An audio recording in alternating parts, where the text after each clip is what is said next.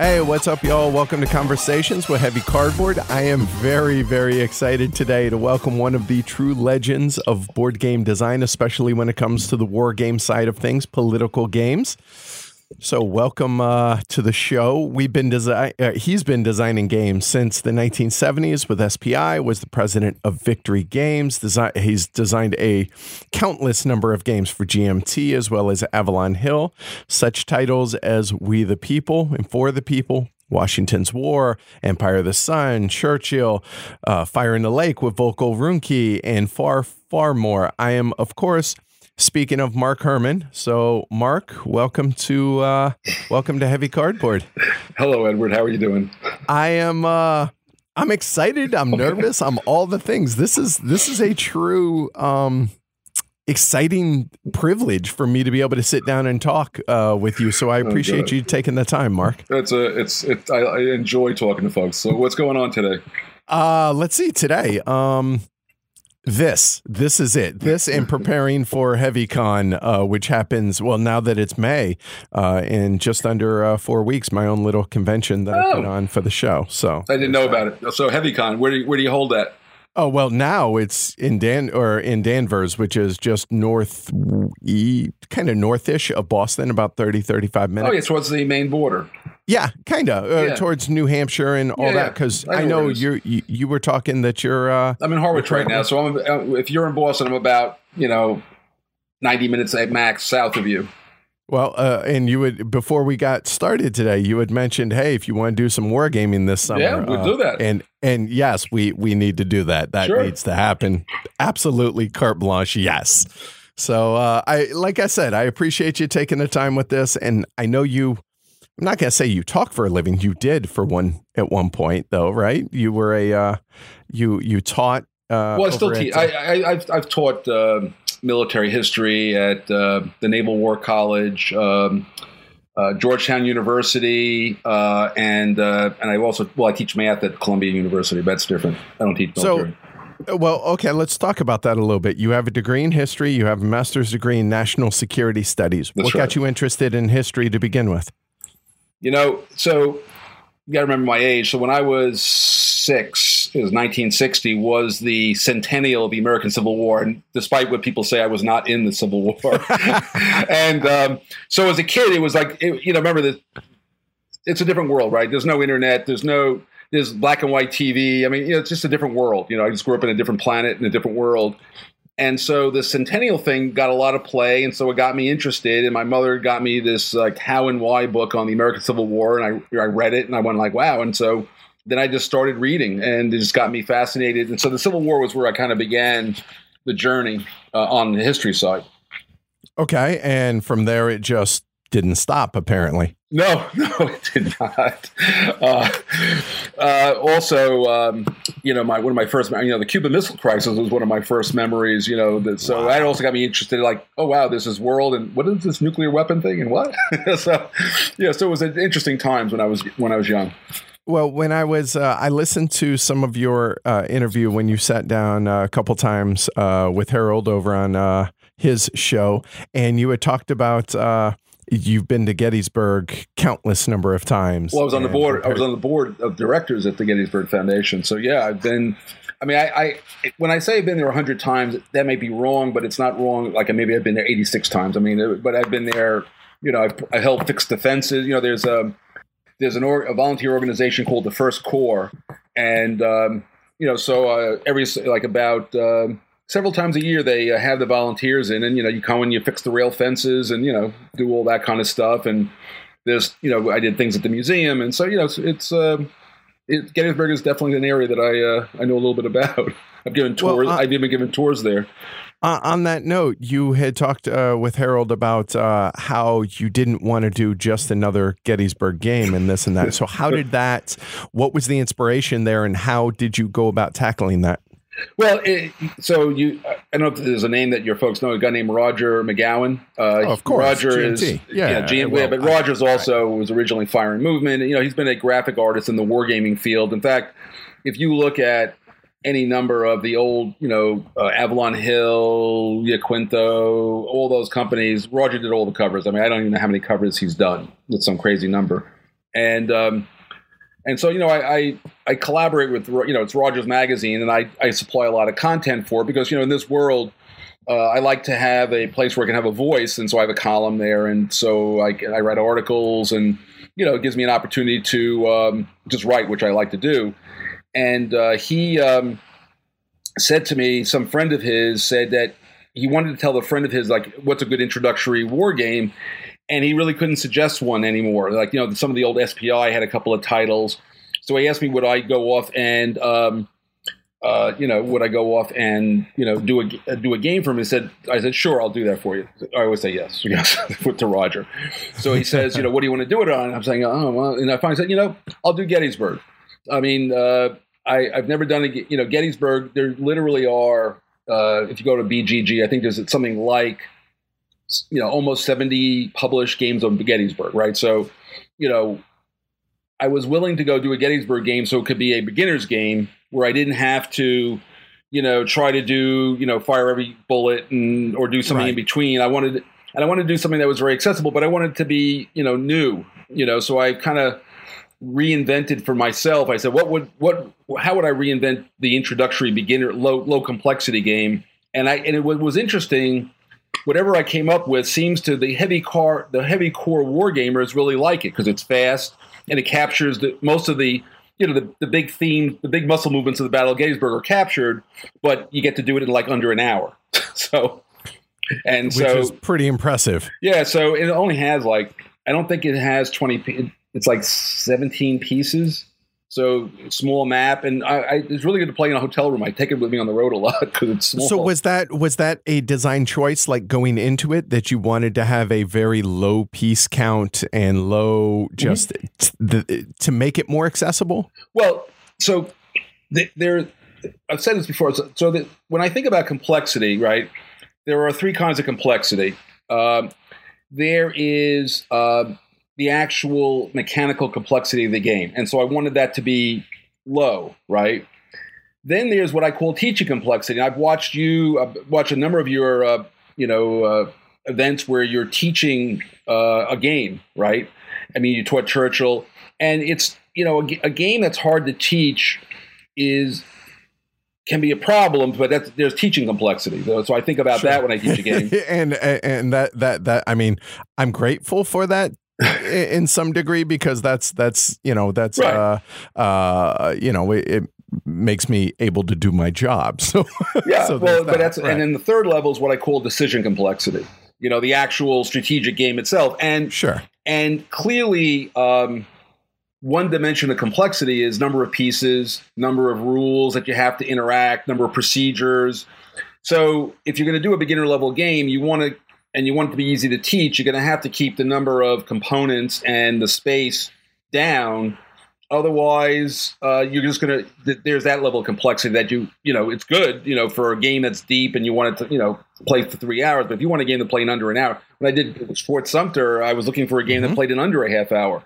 And some people go, well, it doesn't have enough theme. I said, it's 20 minutes, man. I mean, there's only, this is a bicycle ride through a museum here. We got to go fast. You're not going to get it all. So this is the cartoon short before the main movie. Give me a break. Right. I mean, exactly. Yeah. Given the constraints of what it is that you're trying to design, you're not going to get the true feel of everything. That makes sense, however, right? I had guys criticizing the game.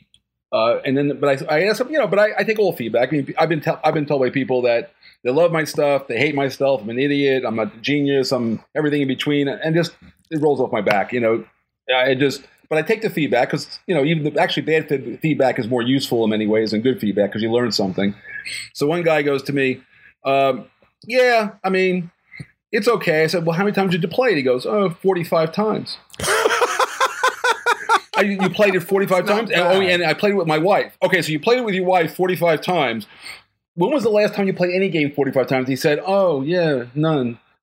So I go, okay. you couldn't have been. You certainly got your money's worth. What am I to say?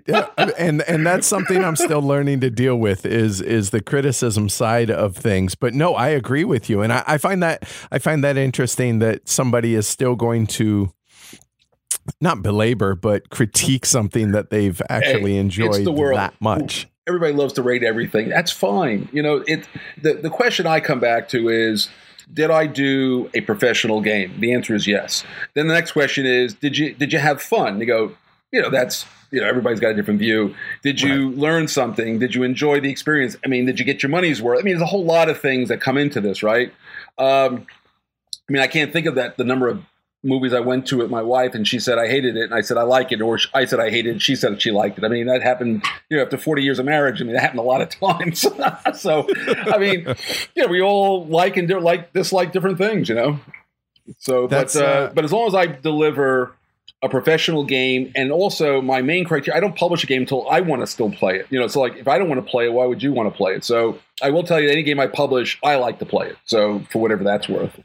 All right. Well, for me, especially when it comes to war games, historical games in general, the thing that I like most about these type of games is, and this goes back to what you have your degree in, is I've noticed that games have gotten me interested in the history, and the history have gotten me interested in some of the games, like something like an Unhappy King Charles or a Washington's War, whereas the just musket time period, whether it's American Revolution through Napoleon, stuff like that, that never really was my big cup of tea until I started playing some of these war games, which got me interested now in the history and makes me want to either go and read something or listen to something like a Dan Carlin podcast or something along the lines of that. That's a long listen. but it's great stuff. I love Dan Carlin.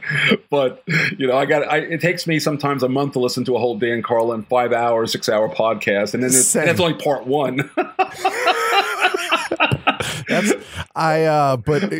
I'm glad it exists because I find it fascinating.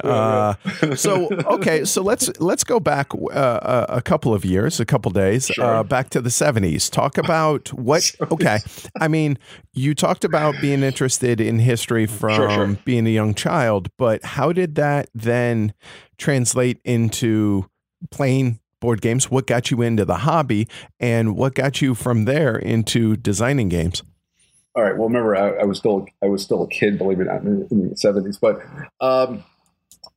so when I was about 6, I have a cousin who, thank God, is still alive. He taught me how to play chess when I was about 6. So from like 6 till for a long time, that the main game I played was chess. If you want to think about strategic, I played checkers and. We all love Stratego. That was like a big, that was huge when that came out. We all I think I played Stratego. God, I couldn't even count how many times we played Stratego. And of course, the usual Monopoly and all that stuff got played. So those were the kind of the games of the day. But chess was the main, game I really liked to play. And then when I was 12, I was and remember I had this, knowledge of history. So I was always reading history books. I read everything. I learned how to. My mother was. Must have been she had nothing to do, I guess, when I was our oldest. So she taught me how to read. I was actually able to read before I got to kindergarten. So I've been reading, 500-600 pages a week, probably since I was like around 10. So you read a lot of books that way. I read a lot. So you pick up stuff. I used to read sports books and, read everything. So, I had this fairly good knowledge of history, World War II, whatever, for a kid. I mean, not where I am now. And I saw this Avalon Hill game in a store once called the Battle of the Bulge, and it looked kind of cool. So I got my brother to give me a couple of bucks because I didn't have enough. It was $5.95. We bought the game, brought it home. And then my brother's about 4 years younger than me. So he took a look at this thing. He was expecting little soldiers and tanks and stuff like that. And there's all these cardboard pieces with little numbers. He goes, what the heck is this? So I had to buy him out. And then I actually taught myself how to play Battle of the Bulge from reading the rules, right? There was nobody to teach me. So, so luckily everybody goes, was that hard to do? I said, no, you just read the rules. I mean, it's all in there.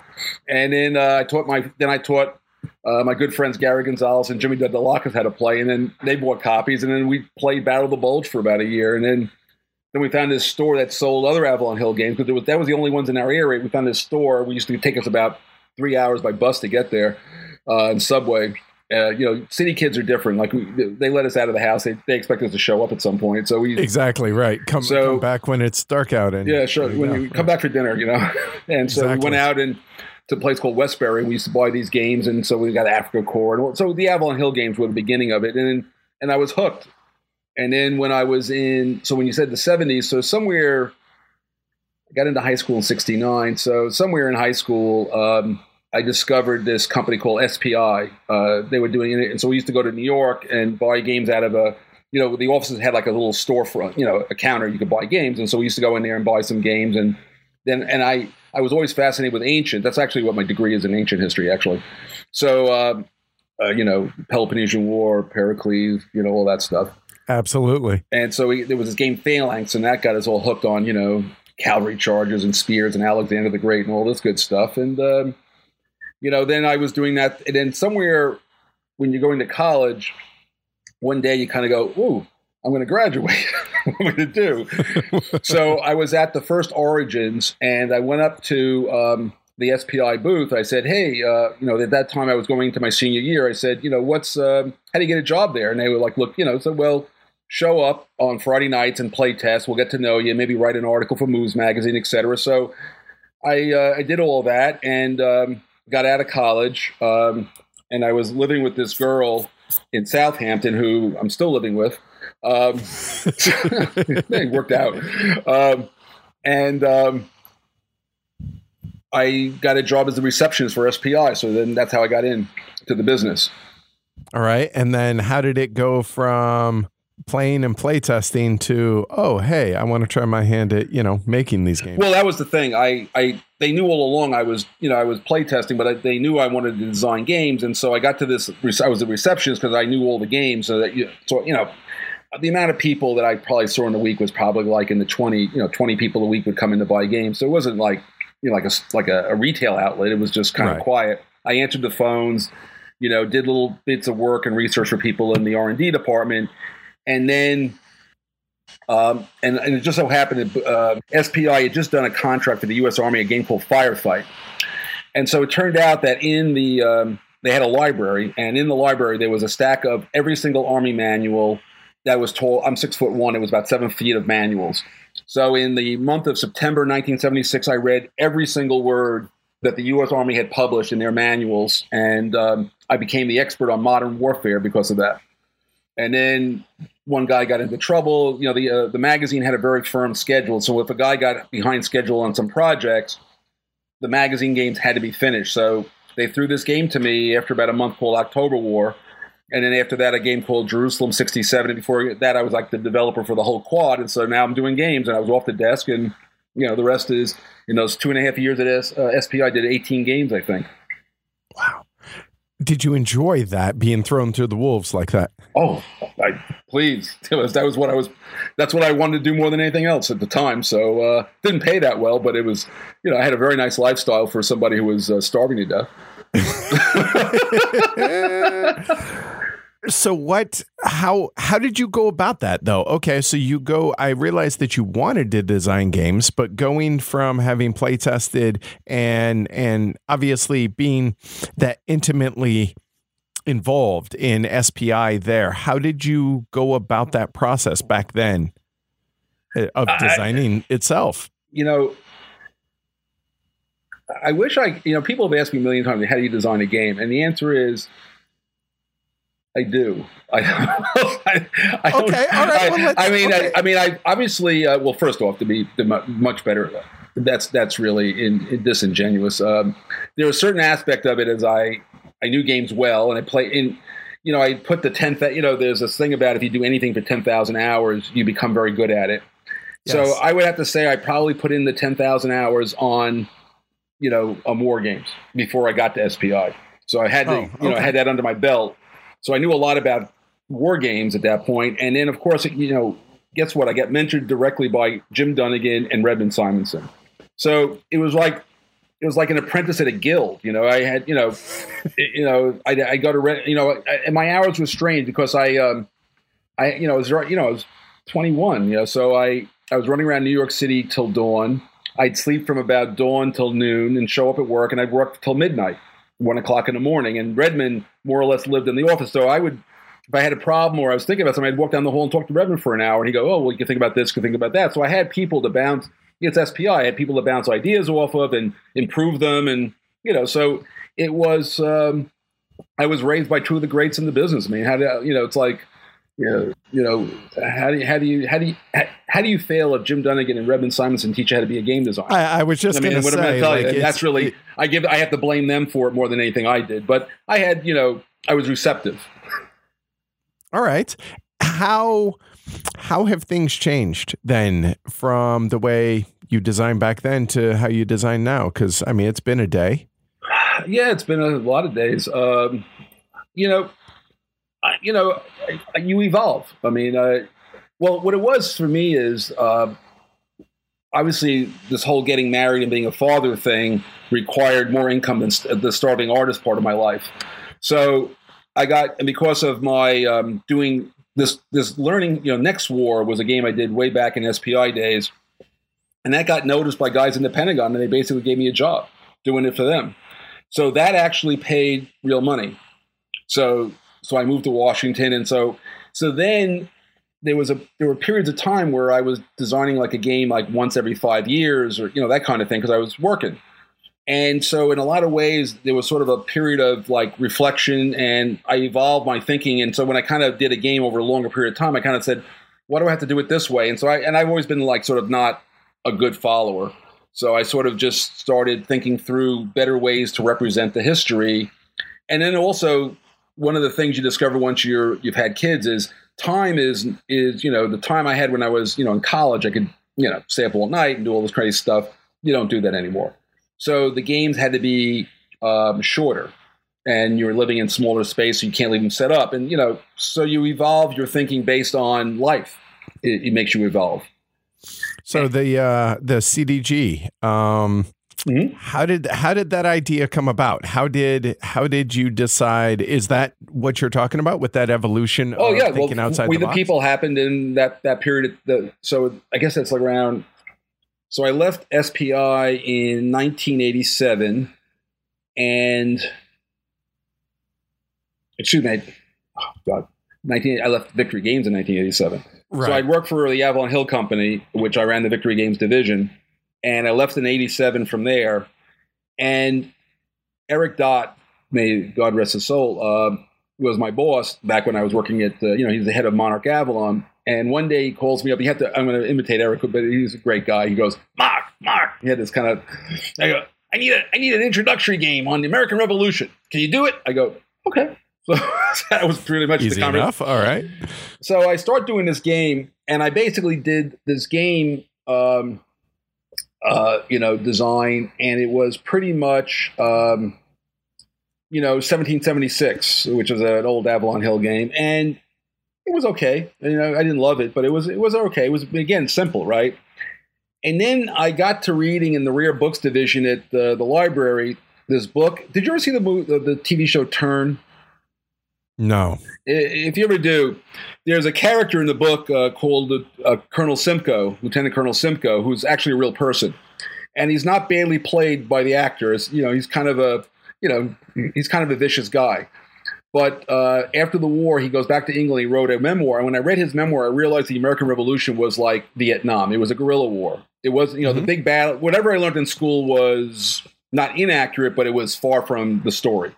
And so I really started getting deep into the story of the American Revolution, and I realized that it was really a insurgency, counterinsurgency with some moving armies around, and I got this whole nother picture. And so, and what people keep saying, they always focus on the CDG piece, but it was really an area control game.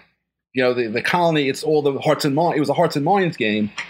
And then along the way, I said, there's all these interesting events, and that leads to tons of tables. And of course, at that time, I had seen, I've been playing with my daughter Magic the Gathering, and I said, why can't I put this stuff on cards? Why can't I just put historical? It doesn't have to be big green monster 2020. It could be whatever. And so I came up with this idea to use the cards, and then instead of them just being an event deck, I said, well, why can't the cards do the whole thing? And that just kind of became, I didn't know I was designing a CDG. I was designing a historical game on the American Revolution. And obviously it's interesting. It's far more, it is looked upon much better now than the Hex Encounter war game was one crazy. Oh, I can. Oh no, you can't. Oh, and the only thing that saved me was there wasn't much of an internet. Otherwise, it would have been like, it would have blown the top off the internet. But it didn't even win any awards. I mean, everybody hated it. But it just seemed. But there was a group of people who really dug it. And what more importantly, it brought competition back into war. Wargaming was never a competitive sport. There was, the games we played the games, we enjoyed the narrative, but winning and losing wasn't that big a deal. But all of a sudden, for some reason, we the people really, the whole thing of cards made it very competitive, and it was very well balanced, which was, that was good. And so people just really loved it. And then, then a guy named Mark Simonich, who's also a great designer, really dug it. So he picked it up. And then this guy named Ted Racer picked it up. So that's Paths of Glory and Hannibal. And then I did For the People. So we kind of established the genre. And in fact, after I did We the People, Mark Simonich was a good friend of mine. We actually, I've looked, I never kept the emails, but there was about a dozen emails where we really kind of what is this? We actually had to go back and say, what the hell just happened? And we analyzed it. And so I really internalized what had happened, because what didn't occur to me when I was doing it, what was happening. So I have to go back and I had to revisit the scene of the crime and say, what's really what makes this really work? Why is it working? And that analysis is, and I've seen a lot of CDGs since, and some work and some don't, but I also see when they violate what I think are some basic tenets of it. Okay, so, that begs the next question. What do you think are the basic tenets of a CDG then? Well, and for those listening, CDG being a card-driven game or card-driven war game, to where you have basically you can use it for the event or for command points or CPs as the general. Well, I don't want to speak for you. You tell us, Mark. Well, the great thing is that if you go to BGG, and as soon as anybody tries to define, I think there's a new thread out, trying to define a CDG. And it should get to a raging nerd fight in about another 2 or 3 days, because anytime you try to define anything, people go crazy. So, boy, don't they? Oh yeah, but I find that to be more trivial and amusing than it's just like I don't know what it's like, but it's amusing to me. But I think that here's one of the things I find interesting, and I'll kind of come back to the point of what I think makes a CDG, but it's really what makes a good game. Because people focus on mechanics. So they go, what kind of game is it? Is it worker placement? Is it, card driven? Is it? And I'm going like, what? I don't even think that way. See, I never start with a mechanic. I go, what am I trying to do here? If I'm trying to simulate something, I want to make a game about Fort Sumter. I want to make a game about, Churchill. One of the biggest problems Churchill has, people go, what's Churchill like? And they go, they don't have and then everybody goes, oh, well, if you can't tell me if you can't tell me what it's like, then it must be bad. Well, okay. But it is a game about Churchill. And I don't know that you could use it exactly in that manner for any other kind of game ever. I don't try to make a series of games, which is why I never became wealthy from this. I did well otherwise, but this is not why I'm sitting in Cape Cod and not starving artist anymore. Right. But I do a game based on the situation and what I want it to be, and it's very bespoke. I don't try to cram stuff in that because I used it once before. I use it again, although I have stolen little pieces of my own ideas, but. I make it fit the thing. I want the suit has to fit whatever the situation is, and it's better if it's cut to fit from the beginning than trying to resize something to make it fit. It doesn't work as well. So then going back to your question, what makes a card-driven game a card-driven game? Well, I think the first thing is that the cards, and again, it's the hand of cards, right? It's not just one card, because if you look at the success of the coin series, and I think, and I've told this to Volko many times, the brilliance of the coin system is by taking the hand of cards out, they lowered the strategic complexity dramatically. In other words, here's the card you can look at. Do you want it or you don't want it? And here's the next card coming. Do you want that one? So you only have, it's let's make a deal. It's like, do you want door number one, or you want what's sitting in front of, the young girl here on the table? Do you want what's on the table you can see, or do you want what's coming next behind door number one? And that's a much easier choice than I got 7 cards I can play in any order. That is by nature a very complex, Richard Garfield, who I once played Magic with, by the way, very cool guy. And Richard Garfield has a PhD in combinatorial mathematics. So if you're going to be a card designer, you got to know, the end-choose cases, And so he and I talked about, my father was really good. I'm naturally okay at math. And so he and I talked about math, card mathematics, which was kind of cool. But the point of all that is that what makes a card-driven game interesting, or any hand of cards interesting, forgetting about whether it's card-driven or not, is that you have this choice. It's like, what's going first, what's going second, what's the advantage of how do I create efficiency out about the order? It's like bridge. Look at the game of bridge, right? Bridge is, the bid, and then what order you play the cards in, so you make your contract and all that stuff. Well, it's all the same basic idea, is that cards create this need for priority and choices, and that's what makes games fun. I mean, if it's the right situation and you're enjoying the narrative of the game. And so that's the first part, is it's about choices. And what's interesting is, and I think that in some ways it's a better simulation than people ever thought it was, is that I've worked in the Pentagon for 30 years, and a senior general in the middle of a real war, and I've been there, they can't decide 20 things at once. They're going to decide one thing, right? You've been in the military. It's like, okay, we got to do this today. You're not doing 40 things. You're going to do 2 things. And so that sense of priority based on the circumstance and is an important piece of a card-driven game. The other thing is, which is really cool about card-driven games, is who has the initiative is an emergent property of the game. In other words, if I play a card and you have to react to me, I have the initiative. We don't have to have a rule about it. It just happens. So when you were playing Churchill the other day with that nice young lady and that other guy. Yep, with Jason Rayner. Yep. Jason Rayner, okay. So if she played a card on an issue and you wanted that issue, had to debate it, you're reacting to her, right? Right. If she plays the card and you go, oh, I don't give a care, then she doesn't have the initiative. She got what she wanted, but it doesn't bother you. It's not interfering with your plans.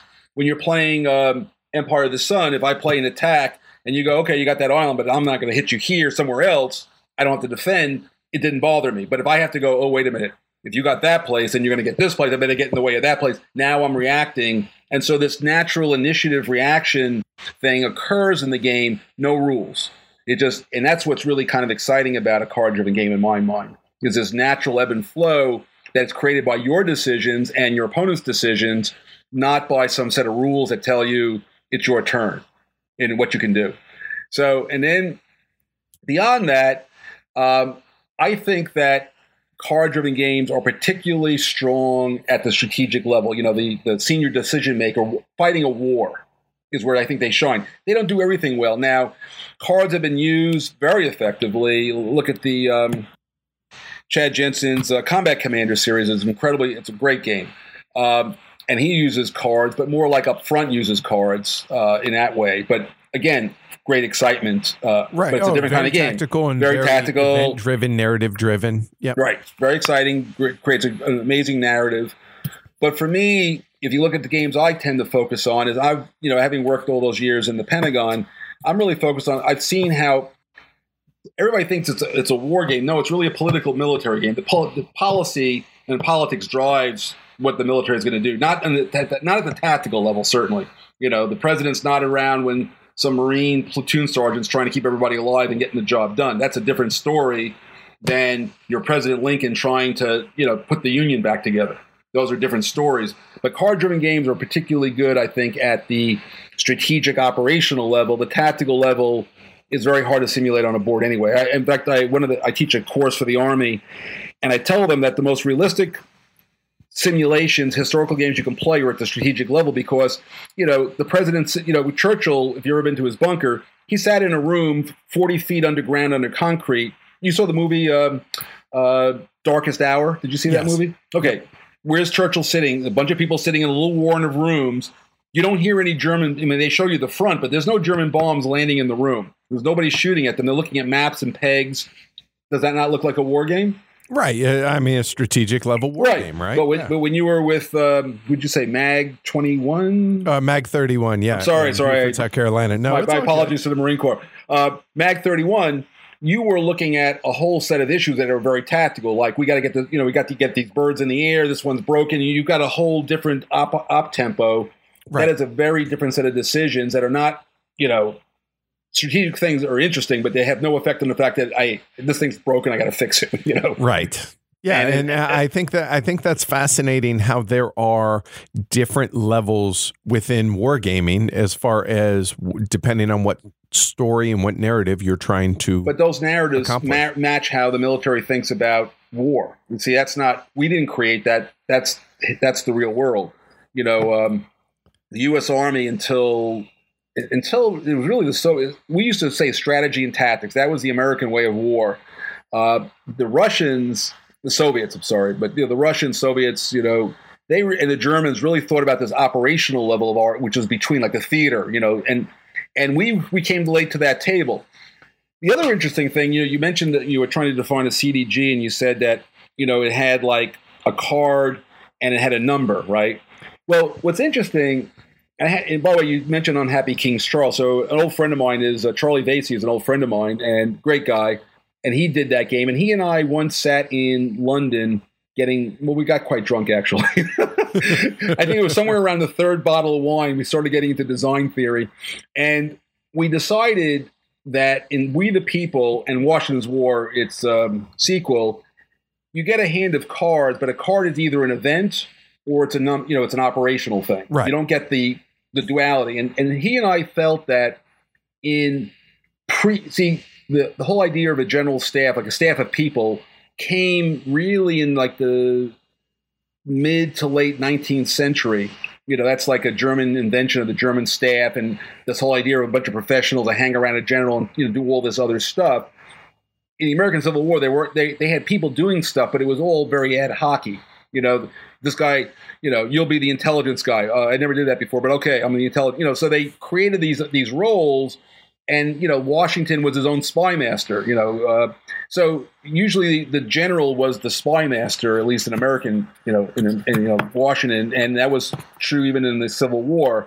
Then there was quartermaster general. That was the guy who was in charge of marching the troops. Quartermaster general is more than logistics. It's also like moving the army around and feeding it and where it stays. I mean, they're actually more important in the old days, and they're not just a logistician like they are today. And so pre-staff, we felt that choice wasn't legitimate, that you would have a choice between the event or the ops. It was one or the other. And so that was part of my discussions with him. Simonich is the one who did the first, said, you know what, I'm just going to put both on the same card. And he felt that would create more tension in the cards, which I think was exactly right. Oh, so, it totally is, because a lot of times you really want to do the event, but at the same time, it doesn't matter what the game is. If it's compelling, the event is tempting, but you also desperately need to be able to use those command points for whatever it is that you're trying to do, and it's a really tough decision. But one of the big mistakes that gets made in a lot of CDGs is they say, well, if it's a really good event, I should have a really high value on it, right? It should be it should have that angst between a really good event and really. Well, unfortunately, there are some events that are very important, but they need to happen. They call them. I used to call them mandatory events. When I did We the People, we had mandatory events, which of course in Twilight Struggle is every card's like a mandatory event, basically. But right. I had a few. But what happens then is there are events that are like, you want the Russian Revolution to happen. Well, if you put too high, gamers are extraordinarily good at doing the min-max, profit loss calculation. That's what we all do, right? You go, oh, this is really worth more this way than that way. So you have to value the card in such a way that if you need the event to happen, you have to actually undervalue the command points. Exactly, it entices. And a lot of games blow that. I see that all the time. They don't understand that. You got to sort of you're overpricing it on one side or the other, and so the players can figure that out in like a nanosecond. One thing I learned is the gamers are always much smarter than I am. So if there's a hole in something, they're going to figure it out in about 10 minutes and go, "Hey, was this play tested?" You're just smarter than I am. It wasn't. No, I never. Yeah. Over the 5 years, I was just kind of not doing much. But the point is that gamers are really smart, and so I blind test this stuff, but you need those guys and girls who are just don't think like normal people and try to break stuff. They try to break games. Yes, those are invaluable. They're very valuable people. And also, I play them a lot also. And so I can, if you play something enough, you'll see something. So I actually play my own, I play test my own games. I don't farm that out. I mean, I let other people play, but I play them. Because at the end of the day, if I can't understand what's going on, and that's why I'm always good. Well, the joke my kids tell is the reason I design games is that whenever a new game comes out, I'm the world champion until somebody else figures out how to play it, then I'm not. And then so I have to make a new game so I can be the world champion again. That's one of our jokes in playtesting. The first time I do a public playtest, I said, whoever wins this game is the world champion. World champion. And everybody loves it. People love that. My good friend of mine, Dan Dolan, still says he's the world champion in Pericles because he won the first game of Pericles that was played publicly. That's funny. That's awesome. By the way, so he was a Marine also, by the way. Oh, nice. So who do you design for? Who do I design for? I actually design for me. Good. I'm actually encouraged and happy to hear that. Yeah. So with that in mind, it's also why I never became rich from game design. I do a lot of them. You design the games that you want to design, right? I design the games I want to play. Well, fair enough. Fair enough. I mean, that's what I mean by that. Yeah. How do you choose what you want to design? Because, like you said, you have a degree in ancient history, which going back, ancient Greeks, ancient Rome, et cetera, et cetera. It's actually a G in history. See what's interesting is people think you're a historian, you know a lot of history. The answer is, I know a lot of history about a few things. Most history I don't know anything about, more than most normal people because there's a lot of history. Do I know a lot about Chinese history? I actually know a little bit about China, but I don't know a lot about, I don't know Thai history, Thailand history or Siam. I know some, but I don't know a lot about most history or periods. I mean, there's a lot of history out there. So I have about 5 or 6 areas I'm very deep in, and the rest I kind of just enjoy reading about. So you have this degree, but you also design games. You did a Gettysburg game. You've done the Wars of America is one of my areas of specialty. So, all right. So, but how do you choose what you want to design? It's kind of like what I'm interested in at the moment.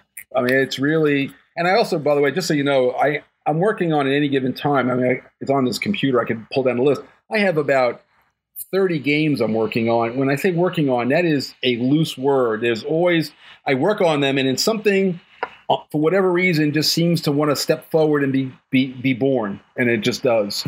So right now, after that Gettysburg game, everybody said, "Hey, I would love to. Why don't you do the rest of the Civil War?" I was like, actually, I actually feel like it. I haven't done a Civil War in a while, since For the People, and back when I did Stonewall long ago. So so I'm right now.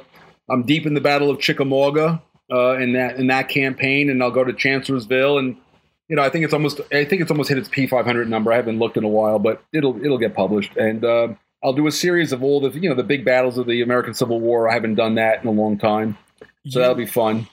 So on that, and we had talked about the difference between tactical, operational, strategic level games, and you have something as simple as a Fort Sumter, and then there's the game that's on the table behind you that's a massive hex and counter giant back there. How do you determine, okay, hey, I want to go revisit a Civil War game? What then makes you decide what level you want to go with that, whether it being strategic, tactical, I think, well, let's go back. So I'll answer the question a little bit differently. Why did I do Churchill? Okay. You played the other day. I mean, you can go watch. By the way, I thought it was a very well played game. By the way, I have to tell you, I was impressed. I was impressed. I heard the conversation. I was going. We get critiqued a lot because we're trying, when we stream games, we're trying to keep them moving. And I have a million things that I'm doing while producing, directing, the whole 9 yards while also playing. That's hard. It's not always the highest level of play. So hearing that from you, Mark, I very much appreciate it. And the fact that you were scoring out the game the last couple of rounds because it was really tense and really close. That was awesome. That really added to the game. I'm glad that helped. So I was reading a diplomatic history of World War II, and I had recently reread Churchill's history of his memoir of World War II, And I had his voice in my head for some reason. And I said, oh, it'd be really cool to do a game with the conferences. And I said, well, what game is that? And I go, well, there's no game on that. So sometimes it's like I want to play a game on something that doesn't exist. So then I go make it. That's kind of how Churchill happened. And I will tell you that, Churchill got made twice, and as was We the People. One thing a lot of people, they start working on the design, and, it kind of gets done and they go, oh, I'm done. And I remember Churchill was finished. It was a kind of a light World War II game. It had conferences in it, but they were like a minor piece of the game. And it made its P500 numbers. They were ready to take it into the art department at GMT. And I called up, Gene Billingsley, who was a good friend. I said, Gene, this game is not going to get published. I mean, not in this form. And he said, okay, totally do what you got to do. Because you weren't happy with it? I didn't want to play it. And I can't see why, if I'm not going to play it, well, why do you want to play it? So I went back and I actually sat down. You got to be analytical a little bit. Said, like, what do I like about this game? And what came up was I really liked the conference part of it, but the war part of it, was, there was more interesting ways to do World War II, and they've been already done, or, even Axis and Allies was more interesting the way I had it. It was simple, but it was like, but so what? Just because it was simple didn't make it was simple-minded even. So I just totally threw that thing out and started over, but I kept a couple of pieces, which was the conferences, and I built on that. And then the military part became, there's a certain kind of computer model that they used to use in the Pentagon. They're not very good. They're called piston models, and basically, here's the front, and they kind of go back and forth. I put a lot more force, and I push you this way, and you push me that way, and all that kind of stuff. So I did that, and also I wanted to do a World War II game where nobody had to be the Nazis. A cool story. I was when I was in corporate life, I ran a big organization, and we had a contract, and I had to go to Moscow to see my client, and I got to go to the Russian War Museum. And have you ever seen like any World War II video where the type of the Reichstag, the big Nazi symbol, gets blown off the top of the Reichstag? Right. Yep. It was on the floor in this museum. And almost like, it's almost like you could just throw food on. It was like there to be scorned on the floor. It was really cool. Wow. And I said to myself, in Churchill, I want to drive my tanks onto that Nazi cross. That's what I want to do. The object of this game is to drive a tank onto the Nazi swastika. Now, of course, when I put we had a swastika on the map in one of the early versions, everybody flipped the hell out, and I said, don't you understand the whole idea is to drive the tank onto the swastika, not that the swastika is being, there's no German player, but right, it's not being glorified. No, that was the target. But everybody was so upset. I said, okay, I don't need to have that become the main narrative of this game, so we changed the art on it. And also, I think there's a problem selling it in Europe when you have a swastika on anything. So we got rid of the swastika. So now you drive the tank onto the Reichstag. Okay, so that's good. But the point is that I wanted nobody to be the Germans. And I didn't want the story to be about the Germans or the Japanese. I wanted the story to be about the Allies winning the war and then what came next. And so it was a different story I wanted to tell. And I think I got to tell you, I like playing the game myself. I'd play, this summer we'll play Churchill. We'll get a third and we'll play some Churchill. I love playing Churchill. I would love to, and we'll probably have Jess be our third. That would be awesome. I would love to get. She looked like she was playing. She looked like she was doing real well as the Americans. So that'll be good. She did very well in that. So, on that note, regarding Churchill, I remember back, and forgive my lack of memory of exactly the timing of this, but I remember there being a bit of a kerfuffle about the end of the game originally coming down to a die roll, and how people were. It was never that true. It wasn't even true. It's like this. No, I understand, but I'll talk about that a little bit, because I'm of the mind that if the Allies failed to win the war, you just lose. You failed in the main. So that was. So here's the. So you're a gamer, and apparently quite a good one. So you'll understand this. So one of the problems you have. Well, first off, there's two problems with Churchill from just a pure game design theory thing. One, it's a 3-player game. 3 is a very tough game to do because 2-player game's obvious. 4 is really 2-on-2 ultimately. Because if 3 go on 1, they one of the things that makes was it Maria? An interesting game is it 3-on-1, which is an interesting. It balances the three-player. Right. Yeah. Yep. That's a cool. That's a tough challenge, just to be quite frank. But sure. 3 is very hard. So the way you get around the three-player problem, I'll call it, is it has to be you have to have incentives in the game that the 2-on-1 changes, so it's not the same 2-on-1. So there's reasons why one player. Right, the 2-on-1 changes, then that's okay. But that's the trick. The other thing that is a natural problem is that you're trying to get people to cooperate like in the real world. So now in the original game, early on, I had it, if you don't beat the Axis, we all lose the game. But see, gamers, I don't want to say something mean. So gamers can be very annoying. And so the whole Kingmaker problem and if I can't win, nobody wins became overwhelming. I mean, people would say, I'm just going to tank the game because I can't win. And that is very unsatisfying. I'm just sorry. Agreed. It pissed me off. And I remember I'm the one who wants to play the game, so I didn't want that.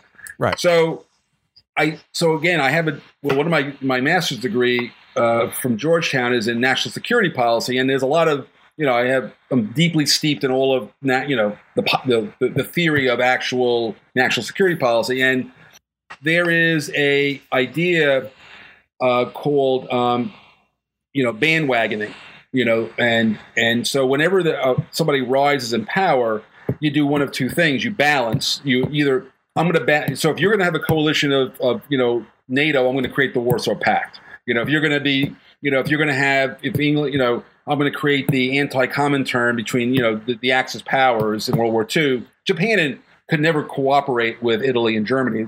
They never could close. It's too far away. They tried. They could have gone through India. There were some ideas that even they tried to figure out, but they never could work out the geography. The other side of the planet, it's hard to do, even in today's world. But they created this coalition that was an anti-coalition to the other side. So that's balancing. Bandwagoning says, wow, you're really powerful. Hey, can I shine your shoes? And would you be nice to me, not kill me? Thank you so very much. That's the bandwagoning piece, right? So using that theory, I said that these three countries were in alliance. But what's interesting is, and this is where I got a lot of criticism, they're saying everybody kept saying everything was ahistorical because they read their history goes back to like high school. Maybe they took a college course in Western Civ.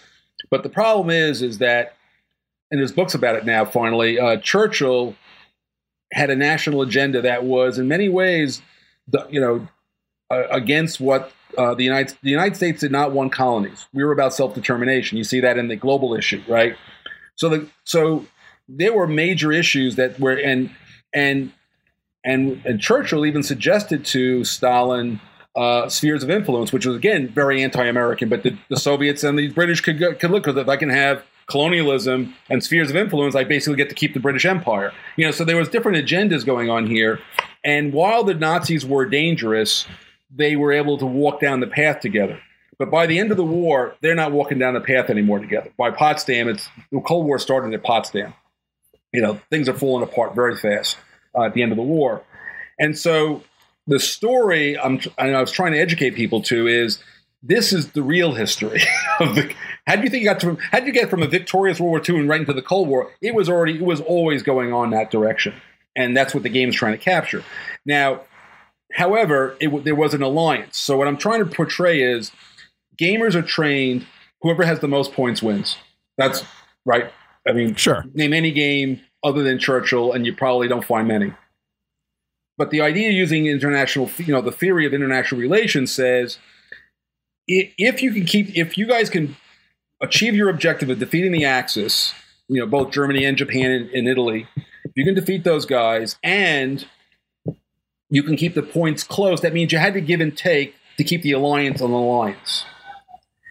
If you defeat the Axis and somebody is just going for all the points, reality is that person broke the alliance, and it's really 2 against 1 now from a world power point of view. And so it's not that this person in second place wins. If you read the rule carefully, it doesn't say that. It says if the combined score of second and third is more than first place, the guy who's got the second place wins the game. But if first place could run the score up where he's got 100 points and the combined score of second and third is less than 100, first still wins. You just can't get that many points. Right. But, I mean, it's technically possible, I guess. Right? So that's what the rule really is. It's not the rule that people keep saying it is. That's what the real rule is. But since nobody can ever get that mathematically to happen, and then the one says, if we can't defeat the Axis, it's a die roll. Well, it's not a die roll. What it means is that you all broke you all basically went your own ways. You played the game like you'd play any worker placement game. Right. Score the points. It's ahistoric. It's not how it was. It could have come out that way. The word ahistoric means it did not come out that way. I read the book. However, it almost could have. The Germans tried to make a deal with right before the end of the world, the Germans, Hitler's killed himself. That's the good part of the story. And Raeder, the head of the German Navy, it'll come to me in a second. The head of the German Navy is now the head of the German nation, and he sends an overture to the Western Allies. He says, "Look, we'll surrender to you. We'll fight a rearguard action against the Soviets because they're barbarians, and we'll let all the people run to the west." And Eisenhower said, "No deal," and they surrendered like within 48 hours. The war's over. So. But what if Eisenhower had said, sure? What if Churchill had said, sure? I mean, the whole history of the world changes on that one decision. They could have said, well, the Cold War is going to happen anyways. We might as well start it right here. So it is not the narrative that occurred, but it was a possibility. So it's not ahistorical. It's just not the path. To me, ahistorical means it never could have happened. Whereas it could have in this case. A path not taken is a path not taken. That's a historical path not taken. So in this case, if the Axis of the Japanese have not surrendered by the end of the game, what I'm saying is other deals have been cut. Now, if you guys broke the alliance, you're all going for points, you don't care what the hell happens, then if you can't win, all you have to do is win by 13 points and you win the game. The high score wins if you win by 13. But then people who can't win by 13 go, well, it came down to a die roll because your strategy failed. And people will say, we played the game 10 times and every single time it came to a die roll. So the answer is because you can't seem to get out of your box. You lost the game 10 times in a row because you used the same strategy, got the same result. And you know what the definition of stupidity is, don't you? Insanity, right? Doing the same thing. Well, insanity or stupidity. I think stupidity was the original one by Einstein. But anyway.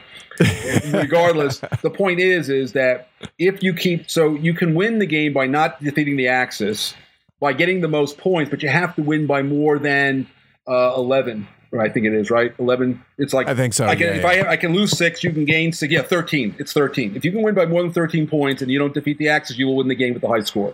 But most people can't do that either. See, so the pain of the die roll is not that. The game comes down to a die roll, is that your strategy failed, and that they can't accept. And that's the real story in my mind. Fair point. And because I'm of the mind, and I said this, I think, when I actually taught the game, that if you've done such a poor job of working together to where you that is ahistorical. You can't focus on the actual main objective. Yeah. Then you know what? You made your bed. Well, yeah, but you're playing a version of history that, the alliance, what you're playing is a version of history where the alliance collapsed earlier than it did. Historically, the alliance really collapses around Potsdam. But now you're saying, well, it collapsed, during D-Day, all that. That's and I appreciate the fact that you're willing to break that down a little bit, because I remember being, just on the outskirts of that and watching all that kerfuffle go down. And I was just like, you're missing the point, guys. The nice part about what I've learned as a game designer, and it seems to be true for my most of my games there. And again, I don't think much of the BGG rating, but it's the best we have. Most of my games, their rating goes up over time, which is not the norm, because what happens is, I think I figured out that there's like about 10 games produced per day every year. It's going up. I actually think about it. On average, I would say it's probably 20, actually 20 to 25. It's gone up. But I get your point. Yes. There's a lot of games being produced. And what happens is a game gets out there and a few, from our side, Twilight Struggle was probably one of the few that broke through the noise, and became a big deal. And I always like when I do a game, they say, "Hey, wow, you copied Twilight Struggle." I go, "Okay," but that's okay. It's the amusement of people know what they know, but the point is that's a phenomenal game. It broke through, and it exposed people to this kind of quasi conflict kind of strategic games, which I think is great. That opens up the world, but at the end of the day, people move on. So there's so many games. Okay, I hate this game. My nerd rage is I nerd rage for 7 days. I played it a few times. I tweet about it. There's this one guy. I won't say his name, but if you go to the Churchill thing, one guy who he hates me, or he hates my design. I don't think he hates me. Maybe he hates me personally. I don't know. I don't know him. I saw him once in a room, and he wouldn't even come up and talk to me. So he's kind of a little bit of a coward. But regardless, he everything I do, he basically says is a piece of crap, which I think is fine, because every time he does it, I win the Game of the Year. And when Pericles came out, he didn't say anything, and I only got nominated. I wrote him, I said, "Why you didn't trash me? I could have won." It's your fault. No, but you see, I'm going to tell you something funny I learned. You want me to talk about nerd rage in a second, but the point is he's written more words about how bad Churchill is than everybody who wrote comments put together, and it's got over 1,100 comments. I mean, he literally, if you go there, you'll find out who it is, because he's literally written, I think he's written at least 6,000 words. I mean, that's a lot of words for BGG commentary. But the game got Game of the Year, so I go, okay, I'm good. Now, why I actually think that people get upset when you say you get upset when you get criticized, right? See, I think natural reaction. I have a new way of looking at this. Okay, I realize, learn me, Mark. So you got this internet. Billions of people literally are every second tweeting, Instagramming, taking picture of their, whatever, sending it around the world and getting caught and doing all this crazy thing. It's all this noise, right? But if somebody starts screaming and yelling, it actually brings people, they go, what's going on over there? So the only way you get attention is if, there's a big burst up. So every time this guy would start a big, craziness going, the nerd rage around Churchill helped the game. Because it got noticed amongst all, 10 games a day, 20 games a day, right? Here's this one little game coming out. Why should I look at it? Everybody's screaming and yelling. Hey, it's like watching a car accident. You want to. Any publicity is good publicity, right? It's rubbernecking. I think I call it internet rubbernecking. And internet rubbernecking is some of the best promotion I've ever seen. I've actually done a lot of work on thinking about this. I think that's the way it works. So I'm happy when people get all upset about me. So you got nominated. I think did you win? No, we took second runner-up this year. I voted for you, by the way. Thank you, Mark. That means a lot. I appreciate it. But my good friend Jeff Eggleston did win, who's a local allergy. And so I voted for both of you. I want to be clear. Absolutely warranted. No, I think I've been a fan of Ludology. I think it's a great show. I think they've done wonderful things over there. But I give you a lot of credit. I mean, and what Ludology is doing, but what you're doing with videos, that you're creating a new profession, really. Game review, game journalist. Let's call you. I think you're a game journalist. That's what I'm going to call you from now on. I'll accept that. Thank you. But right, I think game journalism is just starting. You may become. They'll look back someday. And goes, hey, there was this guy Edward Euler. He was one of the first. Yeah, you're laughing, but this is how the world moves now these days. And I'm excited to kind of think about it. But I'll design them, and guys like you will talk about them. 100%. I'm on board. Let's do this. I like how this shapes up. All right. So circling back to design, this is my absolute favorite question to ask designers, bar none. And that is, how do you know when a game is done? How do you finally say, okay, enough tinkering. I can tinker with this thing until the cows come home, put it out the door. I'm done with it. So remember earlier on, I said I was raised by two great, icons of the hobby, Jim Dunnigan and Redmond Simonson. And Jim Dunnigan once, I don't know how it came up, but what he said to me is, no game is ever finished. They just get published. Right. And so at some point you sort of say, I think this one's ready for prime time. And the beautiful thing about a game, if it's successful, is you sometimes get a second kick at the can. I try not to do that too much, but like when Empire of the Sun came out in 2005, I was very happy with the game. once they had about 2 or 3 major crazy detractors, got people walked away, and then people started playing it, and so its rating. So it used to have a rating like about 7.3 or something. Now it's like an 8.1. Now I'm not saying that the BGG rating, but people are playing it and appreciate it now more than they did back in 2005. So it's held up 14 years later. I always like to say For the People is now 1 score and 1 year old. But it's 21 years. So when a game gets played and then because of the playing gets republished, you're going to, weird situations come up. There's errata. And then so with Empire of the Sun specifically, there was, the game had been out 2005, and I guess this is around, I don't know, let's say it's about 2008, about 2010. Genes, they sold out, and now they're going to put it up to the P500 again. So I started thinking about it, and I said, okay, and I've been playing it a lot, so I knew the game well, still play it. And there were about, let's call it a dozen cards that just didn't do what I wanted them to do the first time out. It didn't hurt the game, but there was 12 cards that I said, could this improve. that you could improve upon. Yeah, and also make them more interesting and power them up. And I took a bunch of things that were the main idea of the card and made it a bonus.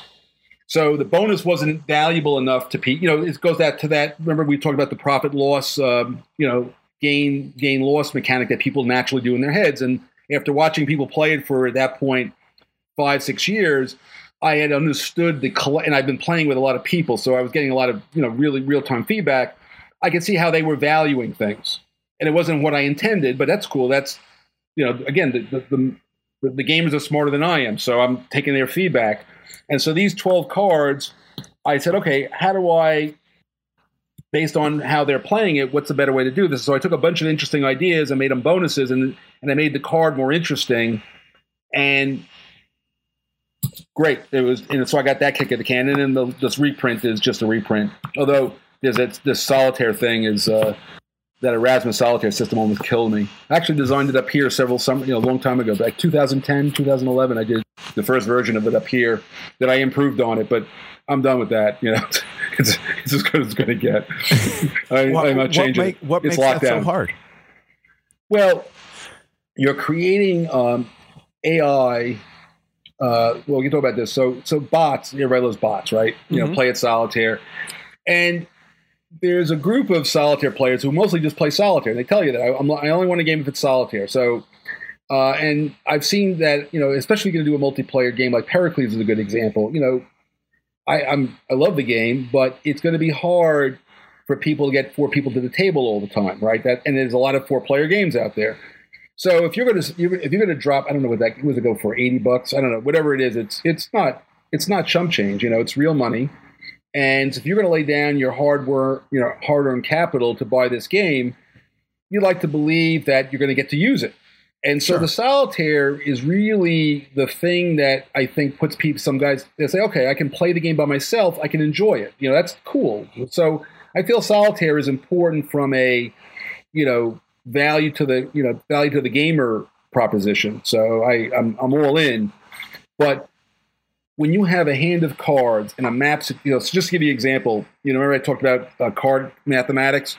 Right. 84 cards, which is the n choose k, n factorial over k factorial times n minus k factorial equation that you learned when you were in high school or maybe college, depending on where you were. You will find that there are 4.529 billion unique 7-card hands out of 84 cards. That's a lot of cards. You're not going to play that in your life, right?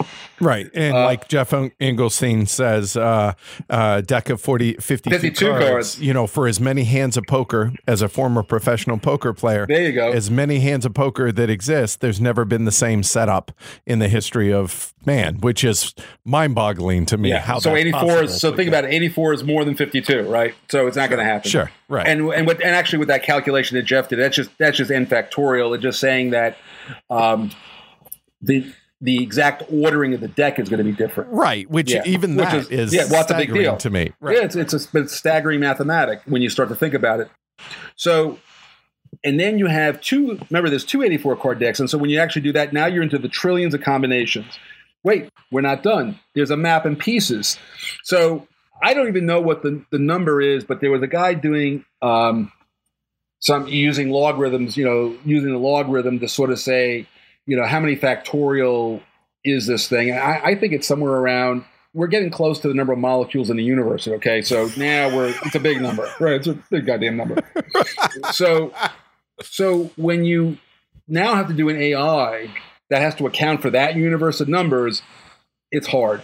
Sure. And so you got to figure out card combinations. And again, it'll never be as flexible as a human because it's not computer code. We throw dice every so often just to give it a little bit of variability. But the answer is that writing the logic for the cards, the card play, the board situation, how you put forces together and all that is a lot. Now, it's working pretty well. I mean, the guys from Rally in the Valley played Pericles, and I said, "How did it go?" And he said, "Well, we played, and the two of us we played with the bots." I said, "Well, when you're playing with the bots, you're playing against me." And then so he wrote back and goes, "You won." That cracked me up. Well done, Mark. Well done. So I think, okay, that's a victory. If the bot can win on the, that's fine. It won't. Eventually you'll get better. But the point is, it's a lot of work. It's almost do as you much work enjoy that aspect of it? I do. It's a very deep mental problem to sort through. So I do enjoy it, but it takes up a lot of bandwidth. Like I can't think about much else. So I gotta, so I'm going to take now, like, in fact, what's interesting, I don't know if you saw the GMT just tweeted out, I did back in when did I do that game? Somewhere in the 90s, I did a game called Peloponnesian War, which was before Pericles. I have a copy of it in the library. Thank you very much. Oh, good. Well, thank you. Well, anyway, there's a new edition, and it's not much different. I mean, I added more scenarios. There's this crazy scenario I created for it called The Fall of Sparta, which I don't think anybody's ever done before. It's an interesting piece of history, and it's a crazy 2-player scenario. But the solitaire piece, I got around the bot problem by making you play against yourself. So, yeah, right. You play both sides of it, right? Ultimately, yeah, you back and forth. Right. And so you get to live the Greek there you're not trying to be Athens or Sparta, you're trying to live the Greek tragedy. That was the narrative I wanted. You had to live and you're actually going to see it on the show at some point. Oh, so good. you're gonna watch me play that at some point, definitely. So excellent. And we'll make sure GMT gets you. Well, you'll have to get the new copy. It's got pretty art. Well, I actually was thinking about doing both, like doing the month ahead of its release, playing the old version, and then the following month thank you. the new version. I'll tune in for that for sure. All right, sounds good. So what? Now you said you at any given time you have roughly, give or take, 30 ideas or 20. 30 designs, 30 out there cooking. Yeah, cooking. Throw a bone. What do you got? Like what's So obviously Rebel Fury is the one that's moving forward just because I'm enjoying rereading about all my Civil War stuff. So right now I'm in Chickamauga, and this is like my your read Fahrenheit 451. Yes. Okay. So this is, I'm going to pick up this thing for it. This is the secret library that they don't know about, that they'll burn if they find it. So there's more books over here. And there's that giant war game that I was talking about. What game is that? That's on the table behind you? It's an old game called Manassas. Hang on, we'll give people a better view of it. There you go. So that's Manassas. That's the battle. I gotta figure out how this. That works. There we go. It's funny. The camera. Maybe it's just not. It's not the way I think it should be. There we go. So you can see that's the first Battle of Manassas. You're looking at, and it's a game that was done by a guy named Rick Britton. I haven't seen Rick in a long time, but an old friend. And it's really cool. The visuals on it. It's just one of those games. It's got a very straightforward system. I mean, most people will think it's a complicated game, but it's not. I mean, at least not to my mind. But it really has calligraphy counters. It's like it just looks like it came out of the 19th century, and it just looks. You can see it. It just looks awesome. The maps and the counters and just the artwork just really works. It gives an incredible feel for the battle. But modern games will go crazy. Can I see over this hill? The line of sight rules would drive anybody up the wall. I just don't worry about it too much. I can figure it out pretty quick. But some people are very linear, so they get very upset if they don't play it exactly right. I'm like, hey, come on, it's a battle. Can the artillery see him? Yeah, it looks like it. Pull the lanyard, shoot him. Roll the dice, man. Don't worry about it. I think I'm glad to hear you say stuff like this. Because obviously people are going to be how people are going to be. But I think hearing you say that, I think that might help some people relax maybe about some of this stuff. I've been every so often I'm playing a game and these are people who I won't be playing with another time, but they get upset and I go, look, it's a game. On that note, we get comments on some of the video because obviously we play some bigger games now. Obviously, we're not playing some of the giant war games necessarily. I don't even play. I gotta be honest with you; those days are done.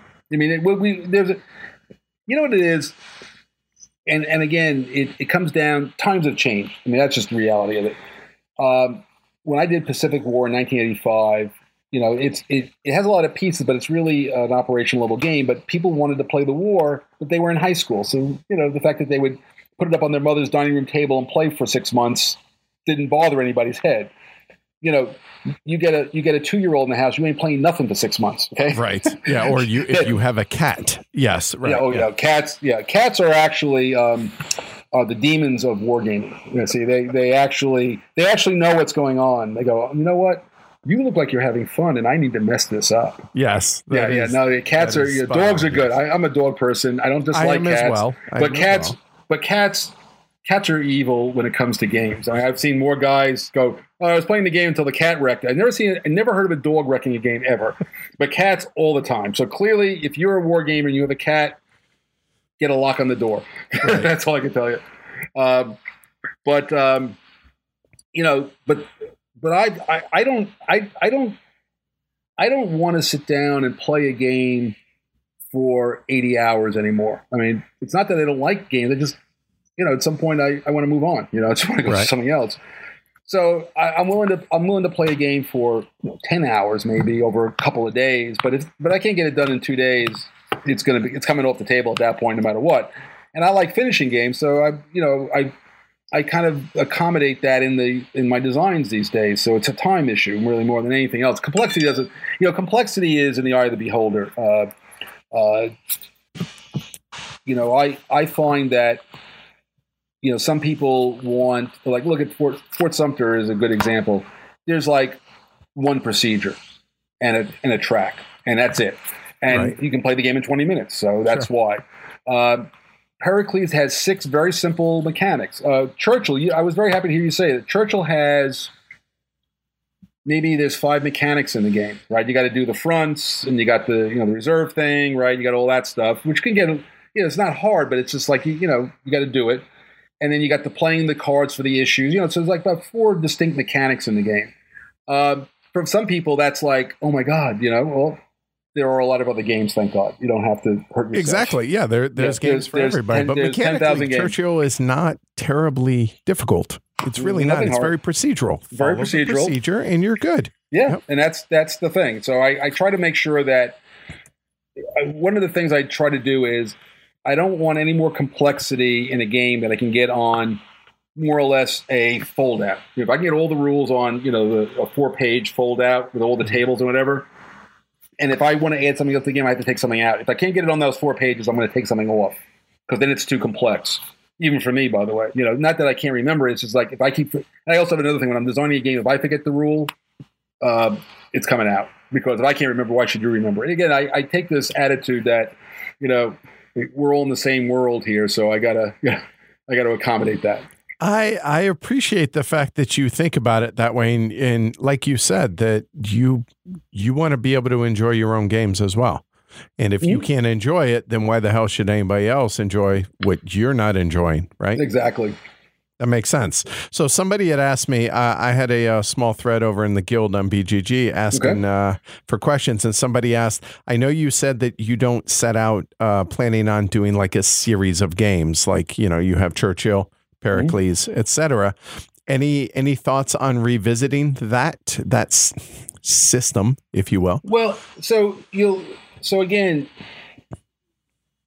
idea is I will definitely do more of that Paul Mill, politics and military thing.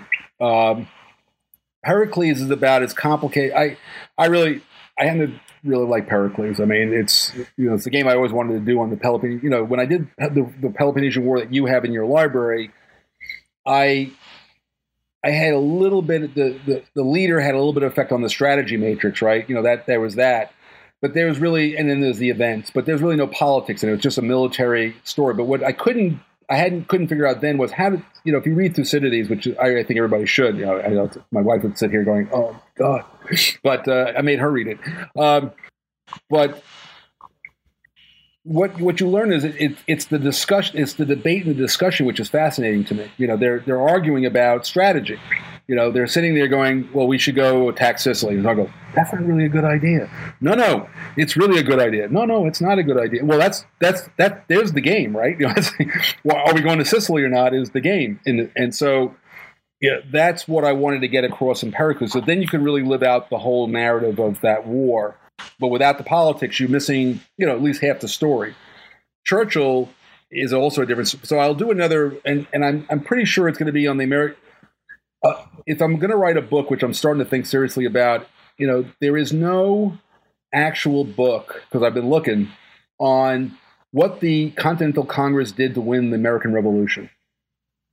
What do you mean? We all know what George Washington did, right? Right. Well, what did the Congress do? They gave him money. They gave him a hard time. What did they do? Do you know what they did?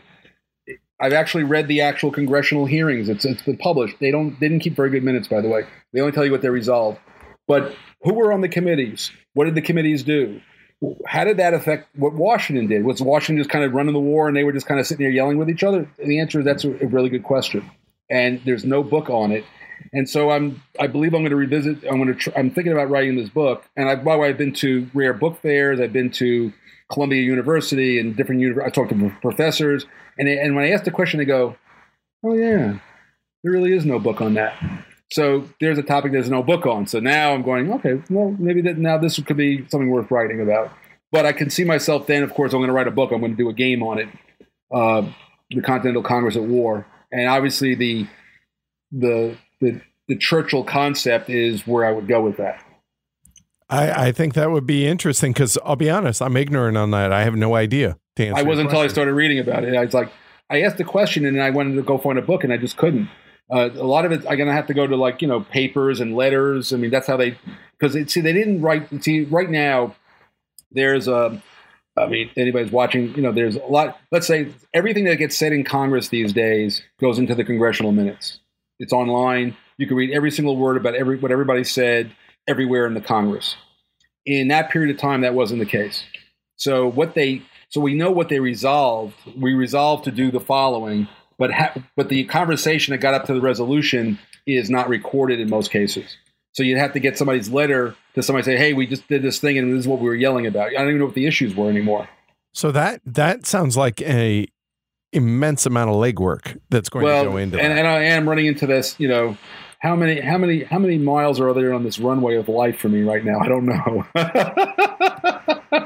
But I'm not going to say is that a grail for you, but is that something that you're passionate about, that you're I'm getting there. I'm thinking about it, but thinking about it and doing it are two different things. I remember when I went to grad school, I was married. I got my graduate degree when I was 42. I had 2 kids. My kids came to my graduation. You know what? I'll tell you a funny story. Do you have any kids? Well, my girlfriend does. So yes, sort of. Well, if somebody's looking up to you, then that's close enough. All right. There you go. All right. So I'm in grad school, and what do parents say to their kids? They go, "You need to get A's. You need to get good grades." But now I'm in school also.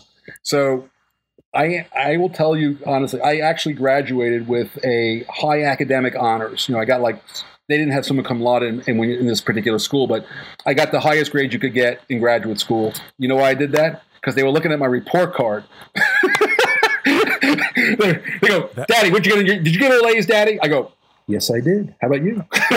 But if I couldn't say that, I couldn't walk the talk. See, that's you got to walk. Awesome. You got to walk the talk. So I basically graduated with high academic honors because my son and my daughter I would have no credibility with my kids if I didn't. That is amazing. That's good motivation right there. It was it's all the motivation I needed, but that was my motivation. Nobody else cared. I just had to get a degree. That's awesome. Yeah, because you don't ever I can never remember. Like, I have a number of doctors, like PhDs and everything in our game group here. Uh-huh. Never once has anyone ever asked, "Hey, what were your grades in college?" They just said, "Do you have the degree?" That's all that matters. That's all that matters. But my kids, it mattered to that conversation. So yeah. So I won that argument. Not that it did much good, but I did win the argument. Well, if you're gonna do as I say and as I do, I guess. Yeah. Well, that was what I had. It's all about credibility and authenticity. Sometimes if you're gonna walk, if you're gonna say stuff like that, either stop saying it or you better do it. That's awesome. All right, one last design question, and then we'll wrap things up, at least for this one, because I imagine you and I are going to talk more again in the future. You and I will be good friends. We'll play war games together. Dude, you have no idea how excited about this I am now.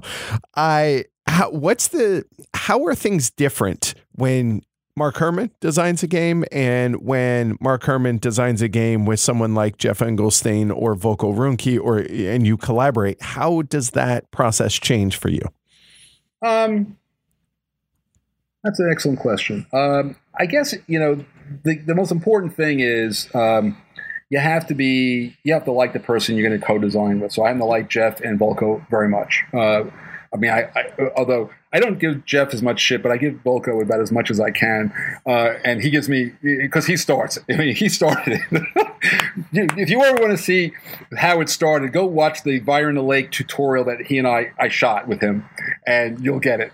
But we have I love Volko. And so the key part is you have to pick you can't have it all your own way, right? So you have to listen more than you talk. And you have to respect that, if we both chose each other to work together, we both respect each other, but you have to show that respect at all times. And so that's not hard when, you got talented people that are very nice. So that's not hard, but you have to be mindful of that. And in fact, I'm going to do a game with Harold Buchanan for the same reasons, but we're not going to say what that's about. That's too weird that's too crazy to even talk about, but it's going to be fun. Okay. It's going to be fun. We're still getting to know each other, Mark, so I'm not going to press too much yet. But no, we got a ways to go here. Down the road, we'll reveal it to you. You can be the one I'll reveal it to. And I think that if you take it on that way, things get better. So when good example, Jeff and I are doing, Versailles is actually an art now. And the way that game came about was I was there's a game store in New York called The Complete Strategist that, my best friend, Danny Kilbert, and I have known each other for, 40 years. I was in the store and Pericles had come out, and I see this guy walking out, going to the cash register with Pericles. So I go, "Thank you very much for buying my game." And I look up and I happen to know what he looks like. I met him before. I go, "Jeff." It was Jeff Engelstein.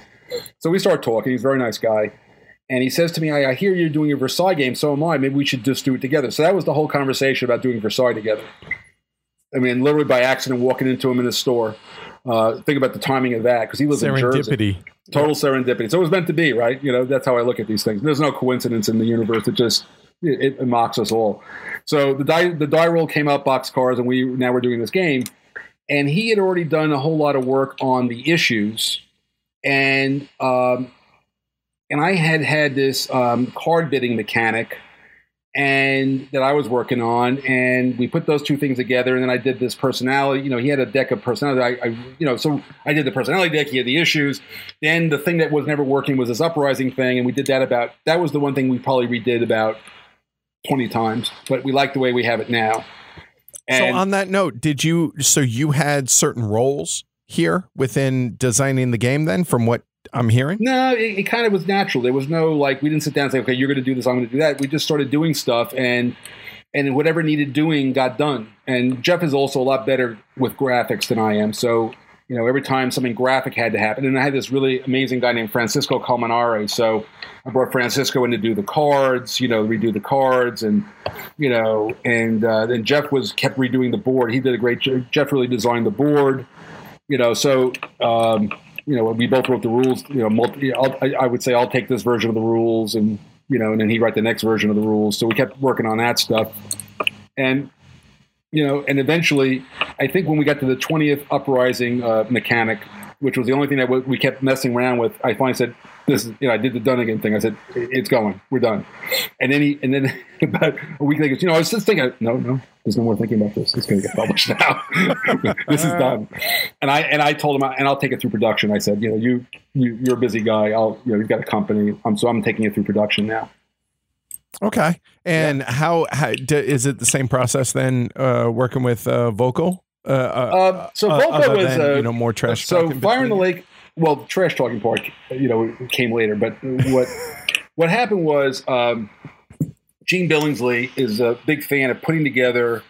Gene Billingsley has a superpower. It's putting together teams of people that you wouldn't figure out putting together. So Volko and I both live in Washington, and Gene wanted a Vietnam game. And I had been working on one for a long time, and I had some basic design, but I wasn't moving forward because I was working. Believe it or not, at one time I had 6,000 people working for me, so I was busy. Wow! And yeah, I ran a big business, and I had a lot. So my life was, and I had these two nice kids. They're parents now, but I had these wonderful children, and I actually like my wife, and so life was complicated. And Gene wanted this Vietnam game, so he enlisted Volko. So Volko started coming over to my house. We don't live that far from each other back in those days. And I told him about my idea for this game, but the controversial part of my design was that the VC and the NVA were not the same player. That it was a 4-player game, and I talked about the basic area mechanics, but then I got very busy and nothing happened. And then somewhere about a year later or so, Volko did Andean Abyss, which was the first coin game. Yep. And then Gene moaned at both he and Volko and I about what about that Vietnam game. So I said, okay. He said, you should look at this coin system. I really like it. So I looked at the coin system. And I realized that it was basically accommodated my original design. Maybe some of those ideas even got into Andean Abyss. I don't know. But regardless of how that all happened, it was a natural fit.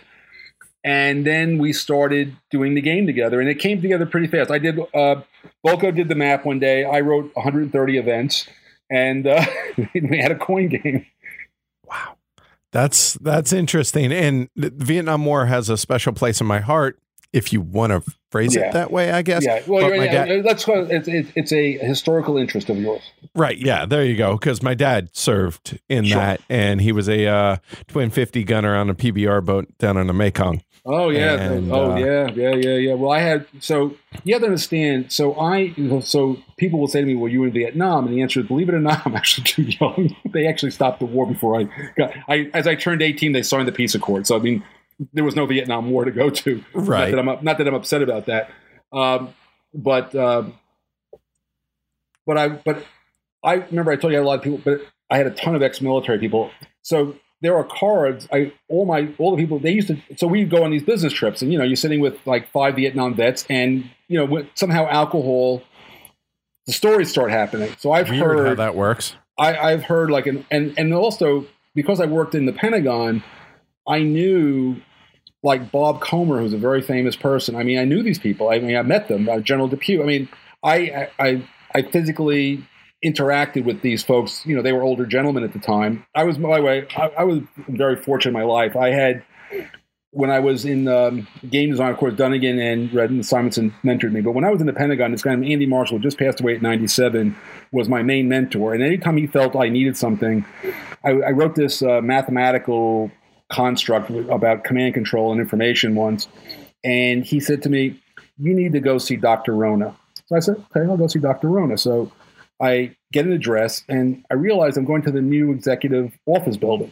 And it turns out that Dr. Rona is the deputy science advisor to President Reagan. So this is like, so I tell Dr. Rona, I show Dr. Rona, this is a guy with 2 PhDs in physics. So I show my math, and he looks at it, he goes, this is really interesting stuff, but your mind is not disciplined. We need to fix that. So for 2 years, I had him basically beat the heck out of me, but it made me a much better. It really, I improved. Let me put it this way. You heat up the steel and you put it in water, it tempers it. So, Dr. Rona then I worked with a guy named Admiral Sobrowski, who was one of the the leading lights of the Navy, also sadly passed away.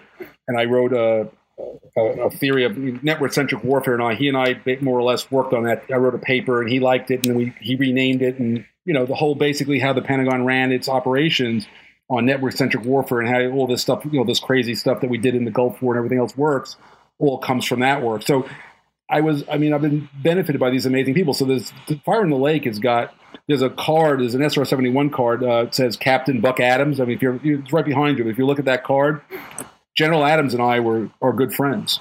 I mean, he told me that SR-71 that's one of the stories he told me. That's he was flying over Vietnam and taking pictures on. He flew over Vietnam, North Vietnam, taking pictures on the SR-71, turned it around, which meant he turned around over Africa and came back. Because remember, it's going really fast. Yeah, it takes like part of the planet to turn it around. The SR-71 was the reason I wanted to get into aviation to begin with, because I think it's still to this date the coolest aircraft ever made. You're exactly right. In fact, I have a model of it over here that Buck gave me. And on the way back over Vietnam, Buck tells me that he sees 2 SA-2s are fired at him from Vietnam. So what does he do? He outruns them. Right. Yeah. But however, has no in the outrunning of them. And again, I'm not going to go into deep, but the SR-71 could get like ahead of its headlights. It was going too fast; it was going to melt because he was outrunning. So he actually had to recover the plane. He almost got killed. The missiles wouldn't have hit him, but the plane almost fell apart, because he was going so fast. And he slowed. But anyway, his plane is in is in the Smithsonian now, the one that's out in Dulles Airport. It says his name right on the side of it. So I mean, I've had him come to speak. I've had various events where I brought him to talk, and he tells stories that people just love. That it's great stuff. I mean, that's awesome. And the LRP one is a guy named Bob Statz, Captain Bob Statz, and there's one from a guy named Captain Ray Hamey, and it goes on and on. I mean, all their stories are in those cards. So it was really kind of cool that I've been studying it, but it's really got a lot of verbal history is in those cards. And on the LRPs, my dad would go and drop them off and pick them up. Helicopter pilot. On the PBRs, they would also PBRs. they would do insertion and extraction of them, and he would usually only tell me some of these stories when he was feeling no pain. Let's put it that way. In the alcohol is a great loosener of lips. Yes, there is that. So may he rest in peace. But so that's why I'm always fascinated about Vietnam and everything, and watching the series that was on Ken Burns. Oh yeah, yes, that was amazing. There was a whole lot of stuff that I had no idea about the conflict and the politics and all of that. Well, it's fascinating you bring that up. We were talking about CDGs much earlier, and I'll tell you that when I saw the when you talk about the the CDG, one of the things that I was inspired by was Ken Burns, that American Civil War one, that's very famous one. So the way he tells the story, it's a series of it's like a 2 or 3 minute segment on some piece of the war that leads into another piece of the war. Well, think about the playing of the card as one of those segments in the story.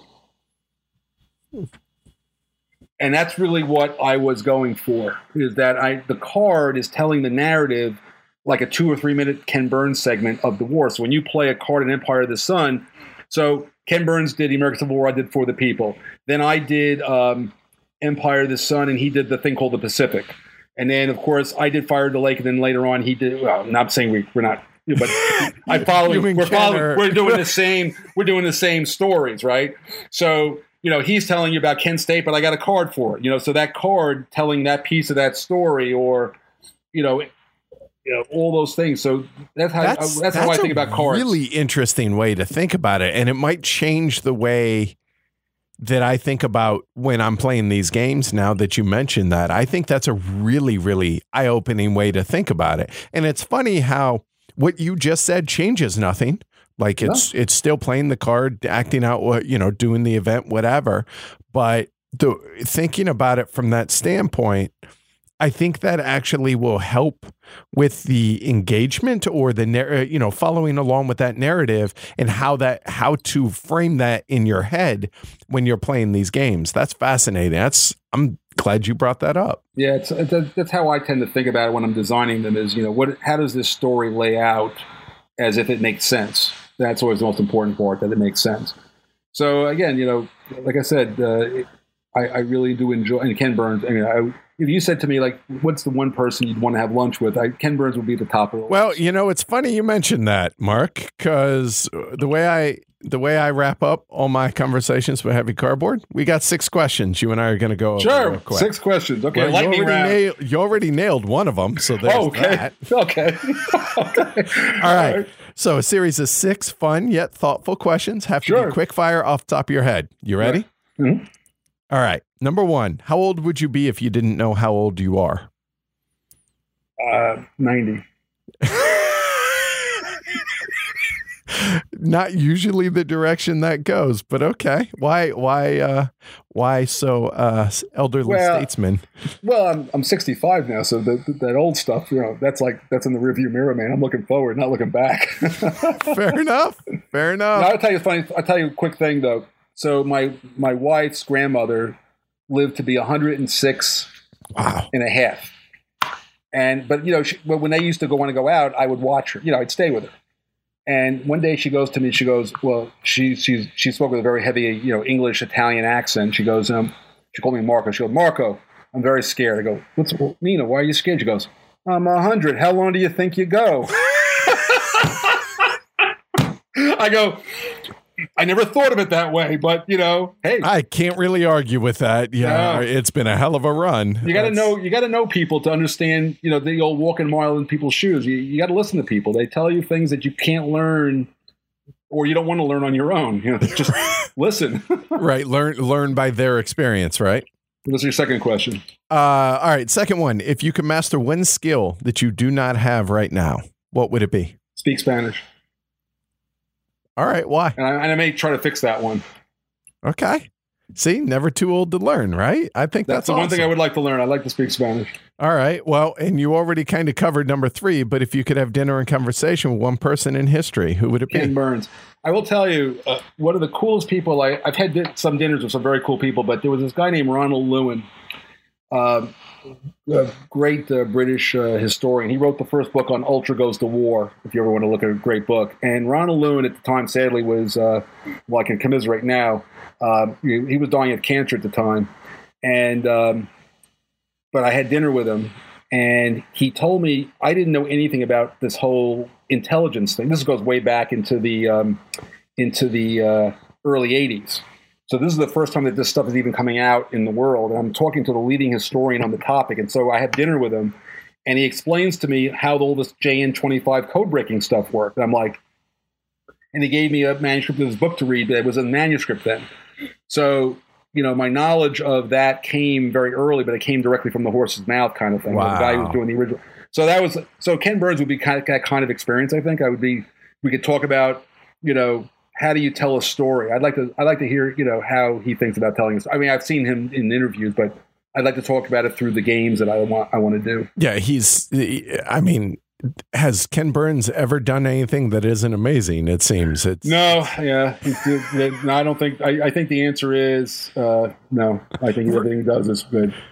Yeah, I don't care what it is. Ken Burns, I'm in. I'll watch it. Yeah. Sign me up.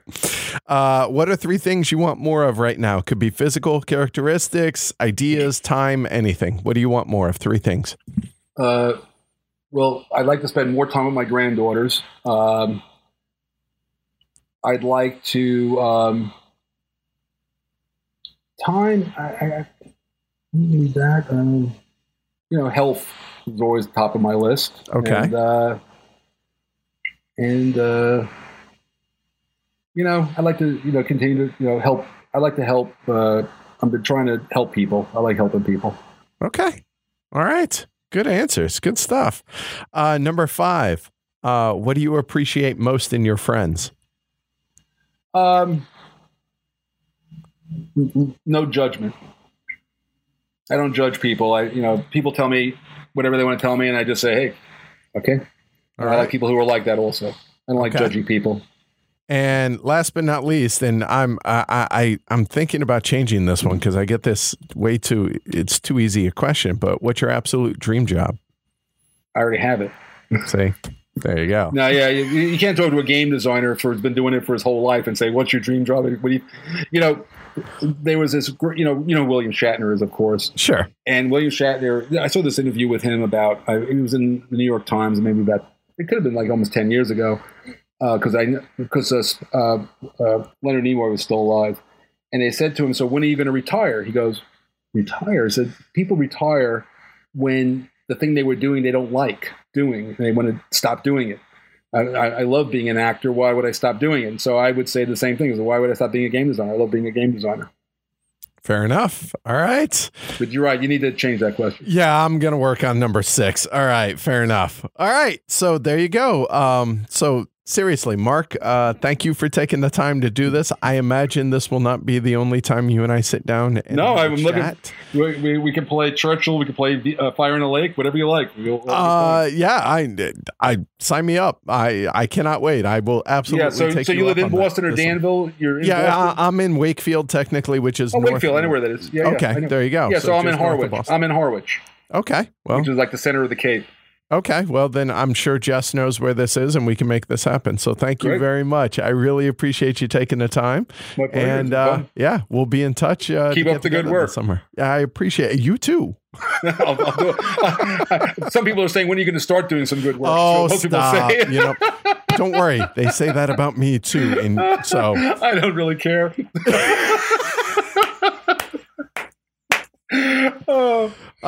God bless you. This was a lot of fun and a big honor for me. So I really appreciate you doing this, Mark. Thank you. Pleasure. All right. So you guys take care. If you guys liked it, like and subscribe down below. Support the show down behind me, pledgehc.com. And I'll be back tomorrow. Tomorrow we are streaming Albin Viard's Small City. So take care, everybody. Mark, thanks again. Take care, everybody.